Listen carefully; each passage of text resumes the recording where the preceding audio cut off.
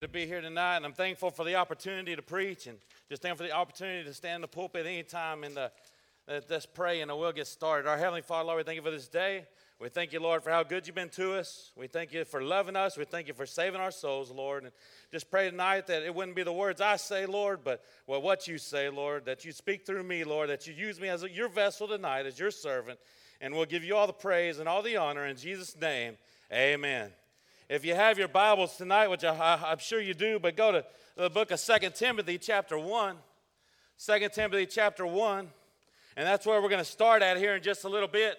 But I want to kind of lay a little groundwork before I get there. I want to give you my testimony.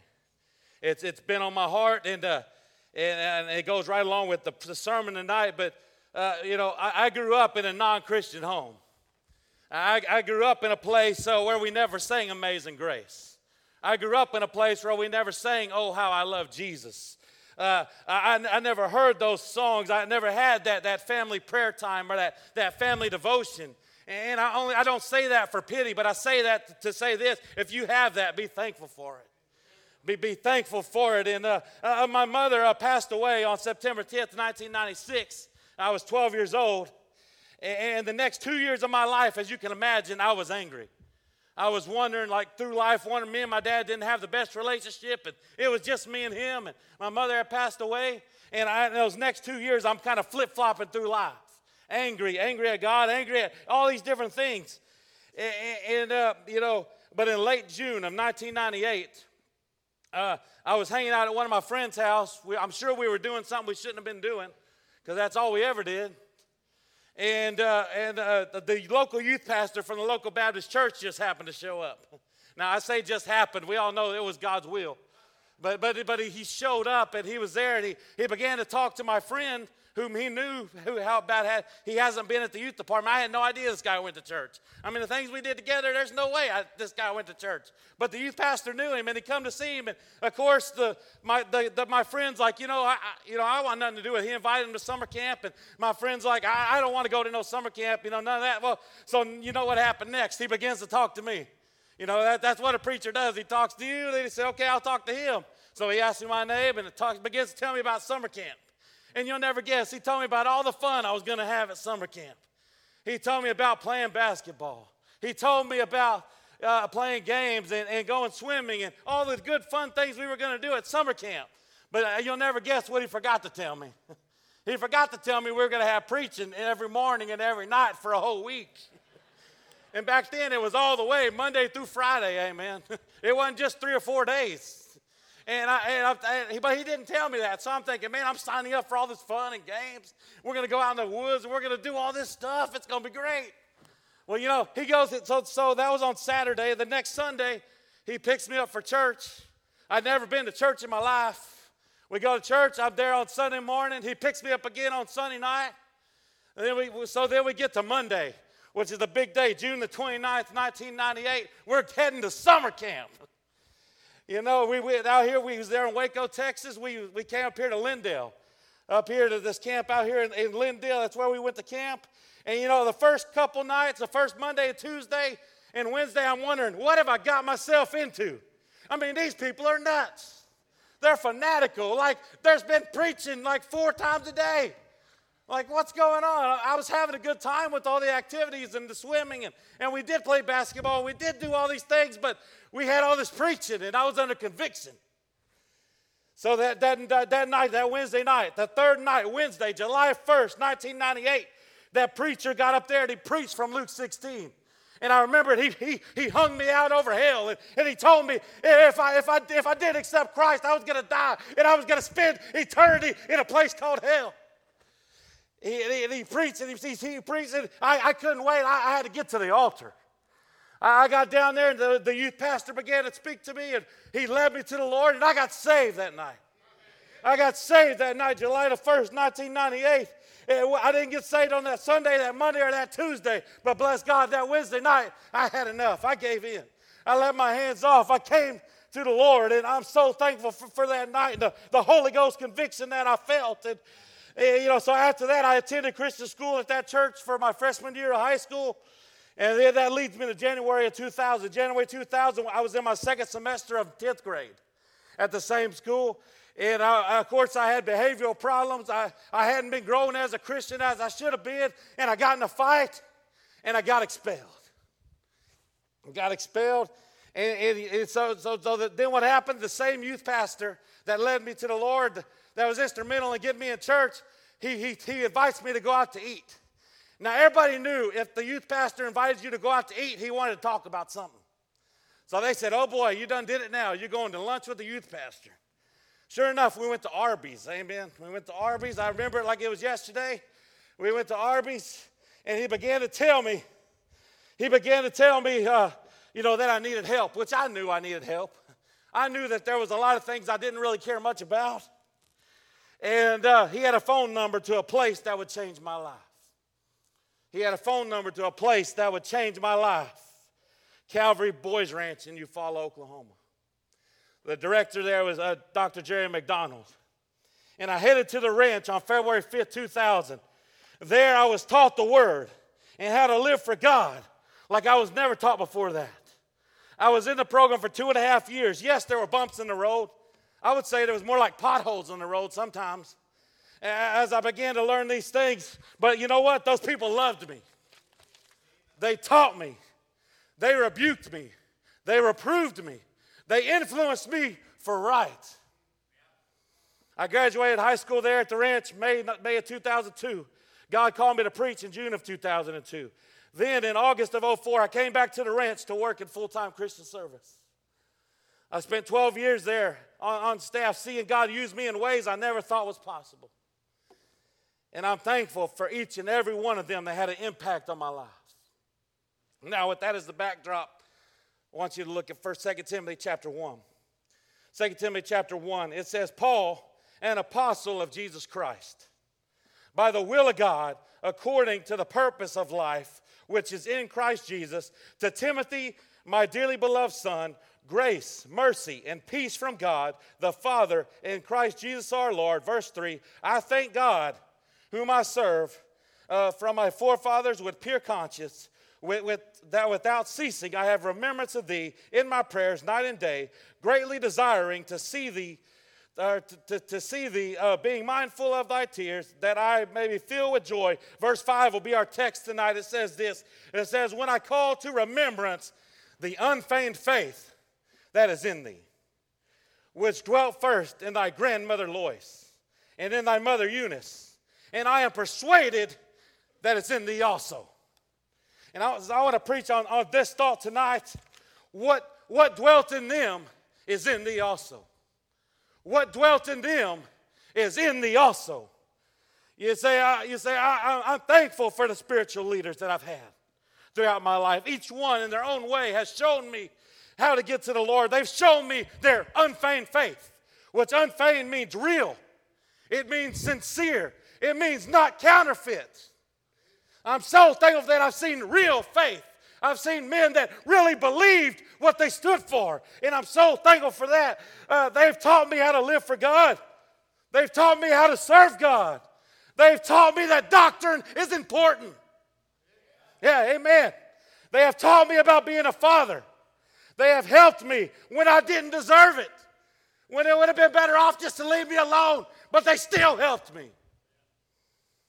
And I have watched them finish their course with joy. Some of them are in heaven today. They finished their course with joy.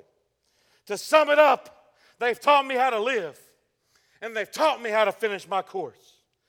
But my thing for us today is, it's found there at verse number 5, that unfeigned faith, that real faith, that not hypocritical faith. But it says that it dwelt. It dwelt first in thy grandmother Lois. It dwelt. That word dwelt means to inhabit. It means to abide in. It dwelt in them. But look at the end of the verse there. It says, and I am persuaded that in thee also. So you know what? These great men of God that I look up to, that I'm so thankful rescued me. I'm so thankful got me to where I am, and they're passing off the scene, and many of them are in glory today. You know what? But you know what? The same God that dwelt in them, he could dwell in me also.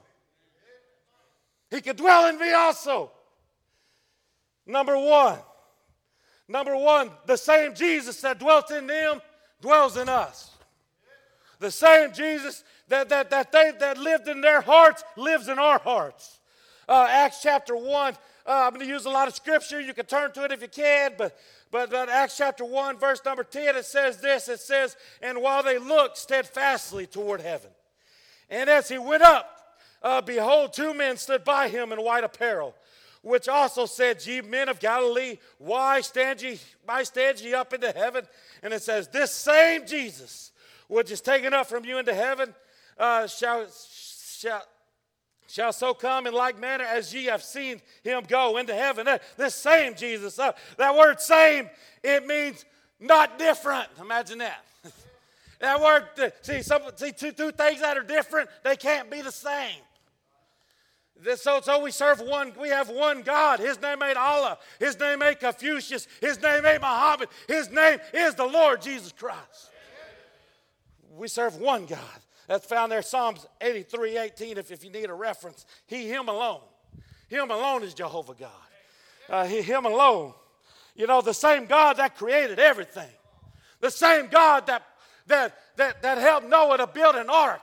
And Noah found grace in the eyes of the Lord.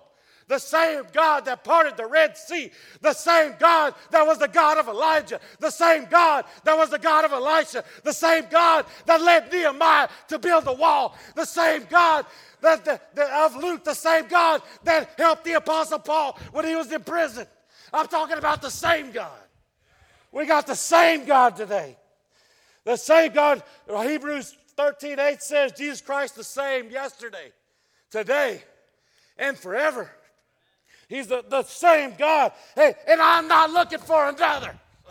I'm not even wanting another. And by the way, there ain't another. Ain't is a good word tonight. Ain't, because I'm a little redneck like this guy here. So that worked out perfectly, amen. But we see, I'm not looking for another. There ain't another. See, in him, in Christ, there is no variableness. There's no variableness. James, you know where we're going probably. James 1:17, it says this, says, every good gift and every perfect gift is from above and coming down from the Father of lights, with whom there is no variableness, neither shadow of turning. See, variableness means to change. It means to alter. It means to be unsteady. Guess what? I got a God that's firm. He's steadied.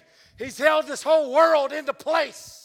He's got it under control. So why should I fret about the election? Why should I fret about what's going on in life when I got a God that's in control?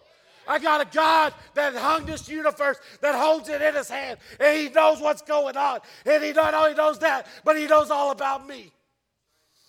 And he's got it under control. We still serve a God that can still save sinners. Romans 5:8, but God commendeth his love toward us, in that while we were yet sinners, Christ died for us. I like that part there, while we were yet sinners. While we had our backs turned on him, he still loved us. He still died for us. Hey, you can't explain that. I can read all the books I want to read and get as educated as I want to be, but I'm never going to be able to explain that. How a holy God can love us and care about us. I like Isaiah 53, verse 3. It says this, says he is despised, speaking of Jesus, and rejected of men, a man of sorrows and acquainted with grief. And we hid as it were our faces from him. He was despised, and we esteemed him not. Surely he had borne our griefs and carried our sorrows. Yet we did esteem him stricken, smitten of God, and afflicted. But look at that next verse. But he was wounded for, it's personal, for our transgressions. Hey, he was bruised for our iniquities. The chastisement of our peace was upon him, and with his stripes we are healed. Verse 6, all we like sheep have gone astray. He had turned everyone to his own way, but the Lord had laid on him, Christ, the iniquity of us all. Thank God for that. Thank God. There's no way we could get to heaven on our own. There's no way that we could do it without Christ. Thank God he still saves sinners. But I'll tell you this, thank God he still changes lives. Not only does he save us, but he makes a difference. He makes a change. Miss Kelly sung that song a few weeks ago, and if I wasn't such a fat guy, I probably would have ran around the building. That song said, everything he touched, he changed. You know, boy, I tell you, everything, I know that day when he touched me, it may not look like it, but he began to change me. He began to work in my life. 2 Corinthians 5:17 says, therefore, if any man be in Christ, he's a new creature. Old things are passed away. Behold, all things are become new. I think I said it before, but I used to picture that verse like we get saved and God takes us into the body shop and they get their little rubber mallet out and their little fancy suction cup and they suck the dents out and they replace all the parts. Oh, no, our God's much better than that. Our God made us a brand new car. He made us a brand new person. He made us a brand new creation. You know, I thought about this. We became a new creature, not a refurbished creature. You ever been online and tried to buy some electronic device that's been refurbished? How many of y'all been there? A phone or a laptop or Apple Watch, whatever, some EarPods, and it says refurbished, and it's like $50 cheaper than what it ought to be, and you're like, I got a deal. Or even I've known people that got a refurbished TV. They thought they had a deal, but what happened? Every time it was a piece of junk. Why? Because it's been refurbished. I mean, that whole word, just if you read that somewhere, don't buy it. Bad idea, don't buy it. But God, he didn't refurbish me. He made me new. He made me a new creature in Christ. Look at that. I'll tell you this, though. A saved person now has new desires. We now begin to have new desires. Now, that doesn't mean that we always act on those new desires, but we have them. We now have desires that we didn't have. Proverbs 18 says, through desire a man, having separated himself, seeketh and intermeddleth with all wisdom. Through desire, like when I got saved, those desires for those old things and that old life and those old habits, some of them stuck around for a while, but the point is, I had a desire to get away from it. I was ready to get away from it. I didn't want no more of it. Look at, I like this one over here, 2 Corinthians. How am I doing? Oh, I'm doing good on time. I feel like I'm in a basketball game. I'm on the clock, amen. But 2 Corinthians chapter 3, 2 Corinthians chapter number 3, verse 17, it says, 2 Corinthians 3:17, it says, now the Lord is that Spirit, and where the Spirit of the Lord is, there is liberty. And I'll just say this here, that word liberty means liberty to do the will of God. It's not, I'm not part of the excessive liberty crowd. But verse 18, it says, but we all, with open face, beholding as in a glass the glory of the Lord, are changed into the same image from glory to glory, even as by the Spirit of the Lord. So, but we all, with open face, beholding as in a glass. Right here, this word of God, it'll change you.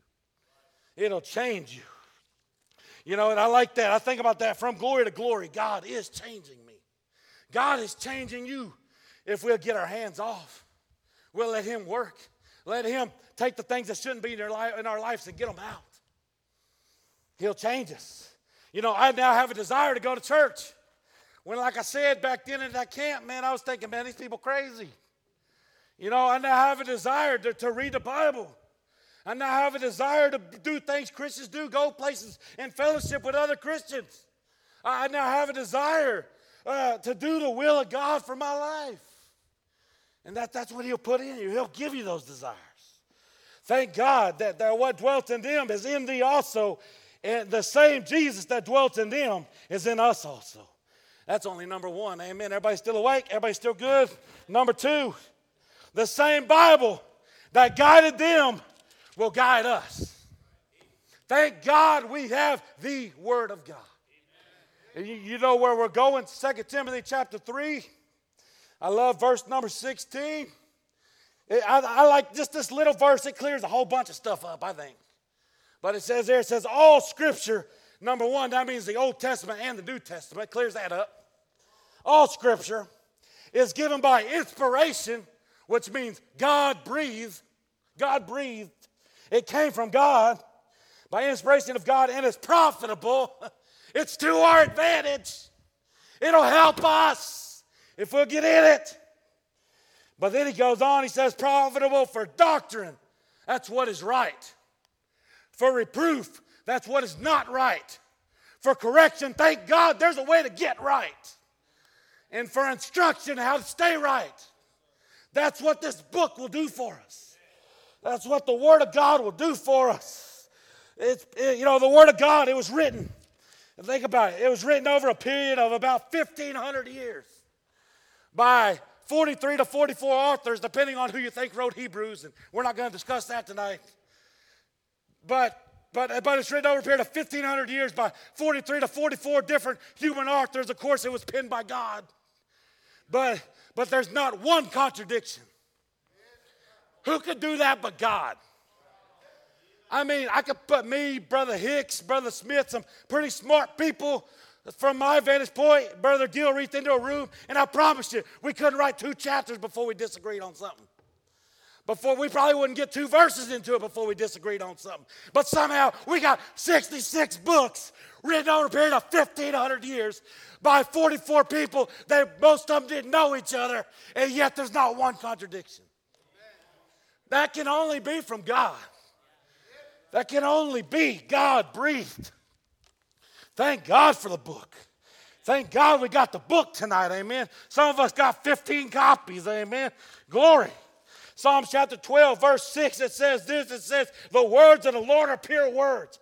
As silver tried in the furnace of earth, purified 7 times. What? The King James Version is what? It's the 7th translation in English. Purified 7 times. 7 times. Thou shalt keep them, O Lord. Thou shalt preserve them from this generation forever. This book is preserved. It's the Word of God. That's why you can, I read other books and I read it one time and I'm like, that was a good book. I read biographies and different things. I'm like, that was a good book. But I can't sit down and read it a second time. Why? Because I already know all about it. But this book, you can read the same chapter every day and God will give you something else. He'll give you a little more. And a little more. Why? Because it's alive. It's God-breathed. It's profitable. It's a living book. You know what it'll do? It'll clean up your life. This book cleaned up my life. Psalms 119:9 says, wherewithal shall a young man cleanse his way? By taking heed thereto according to thy word. It'll clean you up. It'll make you right again. It'll put you back on the right path. Hey, I've seen it in my life. I've seen it in others' life. This book will work miracles, amen. It'll light our path. Psalms 119:105. Psalms 119:105 says, thy word is a lamp unto my feet and a light unto my path. Hold on. I think that's right, but let me make sure it says, I don't want to mess it up, amen. Don't want the devil to get a victory, amen. It says, thy word is a lamp unto my feet and a light unto my path. I thought about that. You don't want to wander in the wilderness and just go in circles, do you? I mean, I thought about the children of Israel wandering in the wilderness for 40 years. I'm thinking, what a waste of time. What could they have just accomplished if they'd have just believed God? And we see it. So we have this light. We have a light. Now, I grew up on a ranch, amen. And we get out there in the middle of the woods. There ain't no street lights, amen. Ain't no pavement. But there's a lot of other creatures and things out there. But I wouldn't want to go out in those woods without a flashlight. I wouldn't want to go running out there. I'd trip over something, a lot of dead limbs and things. I'd get myself hurt. Neither do I want to go through this cold, dark world without this light. See, a flashlight, it doesn't show you what? More than a few steps in front of you. It doesn't show you like just some redneck with this big old huge, light to kill deer or something illegally. But normally a flashlight just shows you a few steps. But that's good as long as you can see a few steps. What? You won't fall, will you? You won't fall. So it doesn't show you everything. Hey, God, He doesn't show you everything at once. Thank God He doesn't. If He just showed me, not that I'm anything special, but if He just showed me that I'd still be serving God and live for God today, 20-something years ago, 30 years ago, it probably scared me to death. So He doesn't show you everything, but you know what you do? If you follow that path, if you do what He told you to do today, and you do what He tells you to do tomorrow, and you constantly talk with Him, you constantly have prayer time with Him, you constantly have devotions with Him, and you constantly walk with Him, He's going to lead you. And it leads you. And it leads you. He's going to take you to that place He wants you to go. He's going to take you to that will. We know it. The will of God is in His Word. Thank God He didn't hide it, because I'm not smart enough to find it. It's in His Word. It's in His Word. Thank God for that. Thank God. Amen. Look at that. We made it to number 3. Everybody's still alive. What dwelt in them is in thee also. The same Jesus, the same Bible. Let's say number 3, the same investment. The same investment that they put in us. And I mean these spiritual leaders, these spiritual mentors in our lives, we all have them. But that same investment that they put into us, we can give to somebody else. Yeah, we can give that same investment, that same effort to help somebody else. I think about Jude, the book of Jude, chapter 1. There's only one chapter, amen. Verse 22, it says, and some have compassion, making a difference. Then he goes on, he says, and others save with fear, pulling them out of the fire, hating even the garment spotted by the flesh. You know, that same investment, it's okay. Sometimes I go down this road and I begin to think of where God brought me from. As I gave you tonight, where God brought me from. Yeah, and I like this over here, Psalms 40. I told you we're going to use a lot of scripture. Psalm chapter 40, verse 1. It says this, I waited patiently for the Lord, and He inclined unto me and heard my cry. Now, I'll be honest, as a young Christian, I really like verse 2 and 3. But the older I get, the more I realize the significance of verse 1. I mean, it says, He inclined unto me and heard my cry. Think about that. Like holy, that word incline means to put like, that'd be like if somebody's trying to tell me something and I lower my ear down and I want to hear what they have to say. I'm inclining my ear into them. Whoa, that's what a holy, righteous God does for us. Oh, don't that make you feel worthless? It does me that a holy, righteous God would incline His ear unto me. But then not only that, it goes on and says, and hear my cry. And hear my cry. We go on to verse 2. I still love verse 2 and 3, but it's just not my emphasis anymore. But it says, He brought me up also out of an horrible pit, out of the miry clay, and set my feet upon a rock. I like this last part, though, and established my goings. See, some people think, well, I'm saved now, and I got out of that mess, and I'm not going to hell. The Lord's pulled me out. He set me here, and now I can go live any way I want. No. Oh, no. He saved us. He's reached down. He's got dirty. He's pulled us out. But guess what? He's got a plan. He's established our goings. He's got something that you can accomplish for God that I can't accomplish for God. He's got somebody that you can witness to and see them come to church and see them saved, that if I talk to them, they wouldn't even talk twice to me. Same thing, I believe there's people that I can relate to and talk to that maybe you can't. But the Lord has a purpose. The Lord has a plan. A holy, righteous God inclining His ear. I can't get past that. Amen. But it's going to take time and money to invest in people. It just is. Everything takes money. I mean, I think I spend money just rolling out of bed in the morning. Amen. But I mean, you take time, money. I mean, you ain't even got to leave the house to shop anymore. I mean, I could be broke and not even get to go anywhere. Amen. But so the time and money. It's going to take time and money to reach people. It just is. But, somebody reached out to us. And you know what? If you think about it, somebody reached out to that person that reached out to you. So the least we can do is reach out to somebody else. I'll be honest, I'm worried for the people that are my age. Why? I don't see a big group of them here. I don't see a big group of the 35 to 40-year-olds here. Or maybe the 30 to 35-year-old. That's my generation. I worry about them. I feel like they just want to check out. They don't realize somebody invested in you. Somebody took time with you. Somebody prayed for you. Somebody wept that night for you because they wanted you to live for God. They wanted you to be what God wanted you to be. Yeah. But you know what? I thought about this. Don't be discouraged. Those when you have to help that person through rough times. Don't be discouraged if they're coming to church and things seem to be going good, and at some point the devil gets in. Because, by the way, the enemy is real. The world, the flesh, the devil, the enemies are real. So don't get discouraged if that person begins to go through rough times. I thought of this verse, Psalm 78, verse number 9. It says this, says, the children of Ephraim, being armed and carrying bows, turned back in the day of battle. Now, I know my thinking's a little off from some people, but this is what I get out of that verse. All right? I'm not giving nobody a bow or a firearm unless they've been trained. Amen? I'm not giving you anything you can hurt me with unless you've been trained on how to use it. So what that tells me is no doubt somebody took time to train them. Somebody took time to teach the children of Ephraim how to be armed and how to carry their bows and how to be prepared for the battle and how to get into the fight. But don't you think whoever invested in them was disappointed when it said they turned back in the day of battle?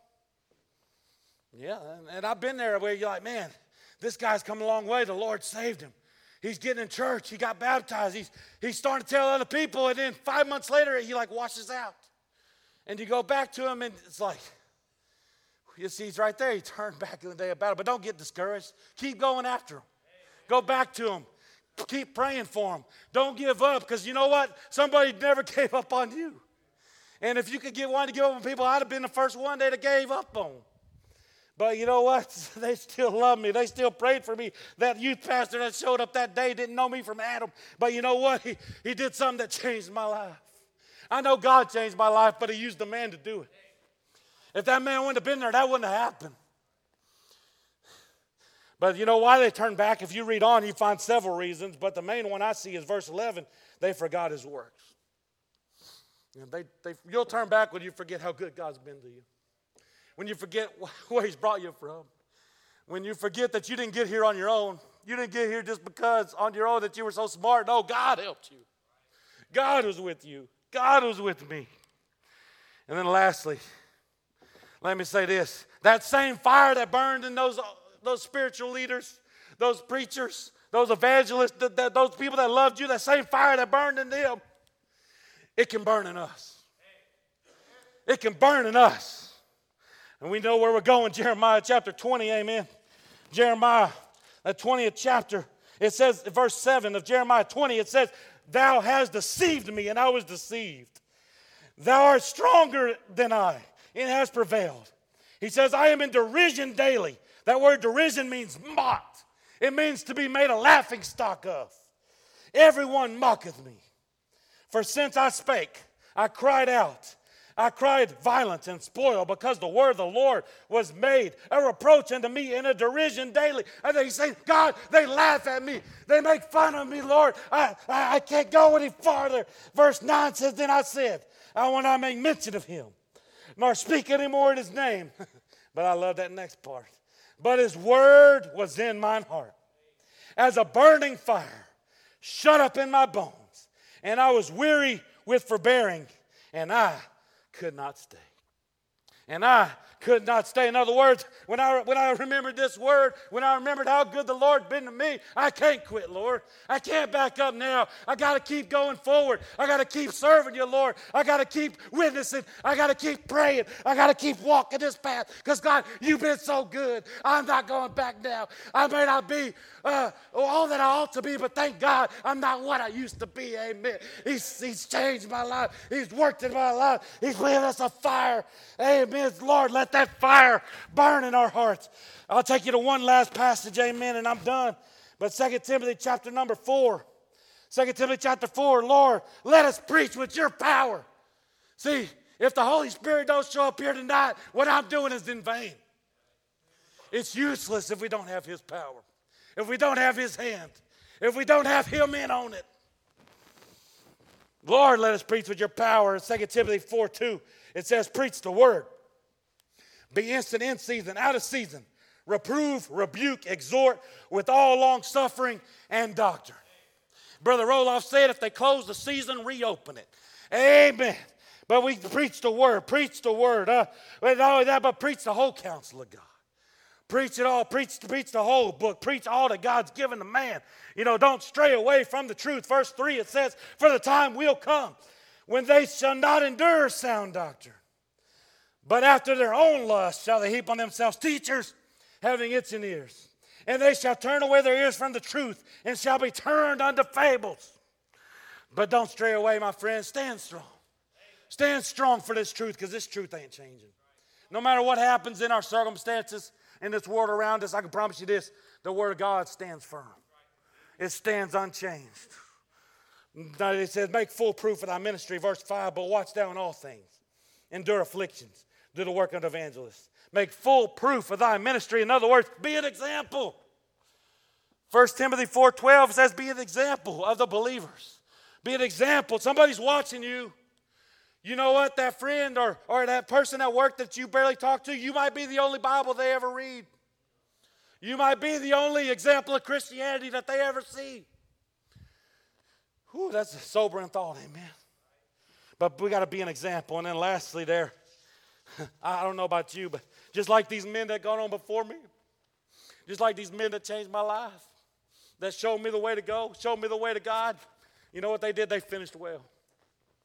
And I want to finish well.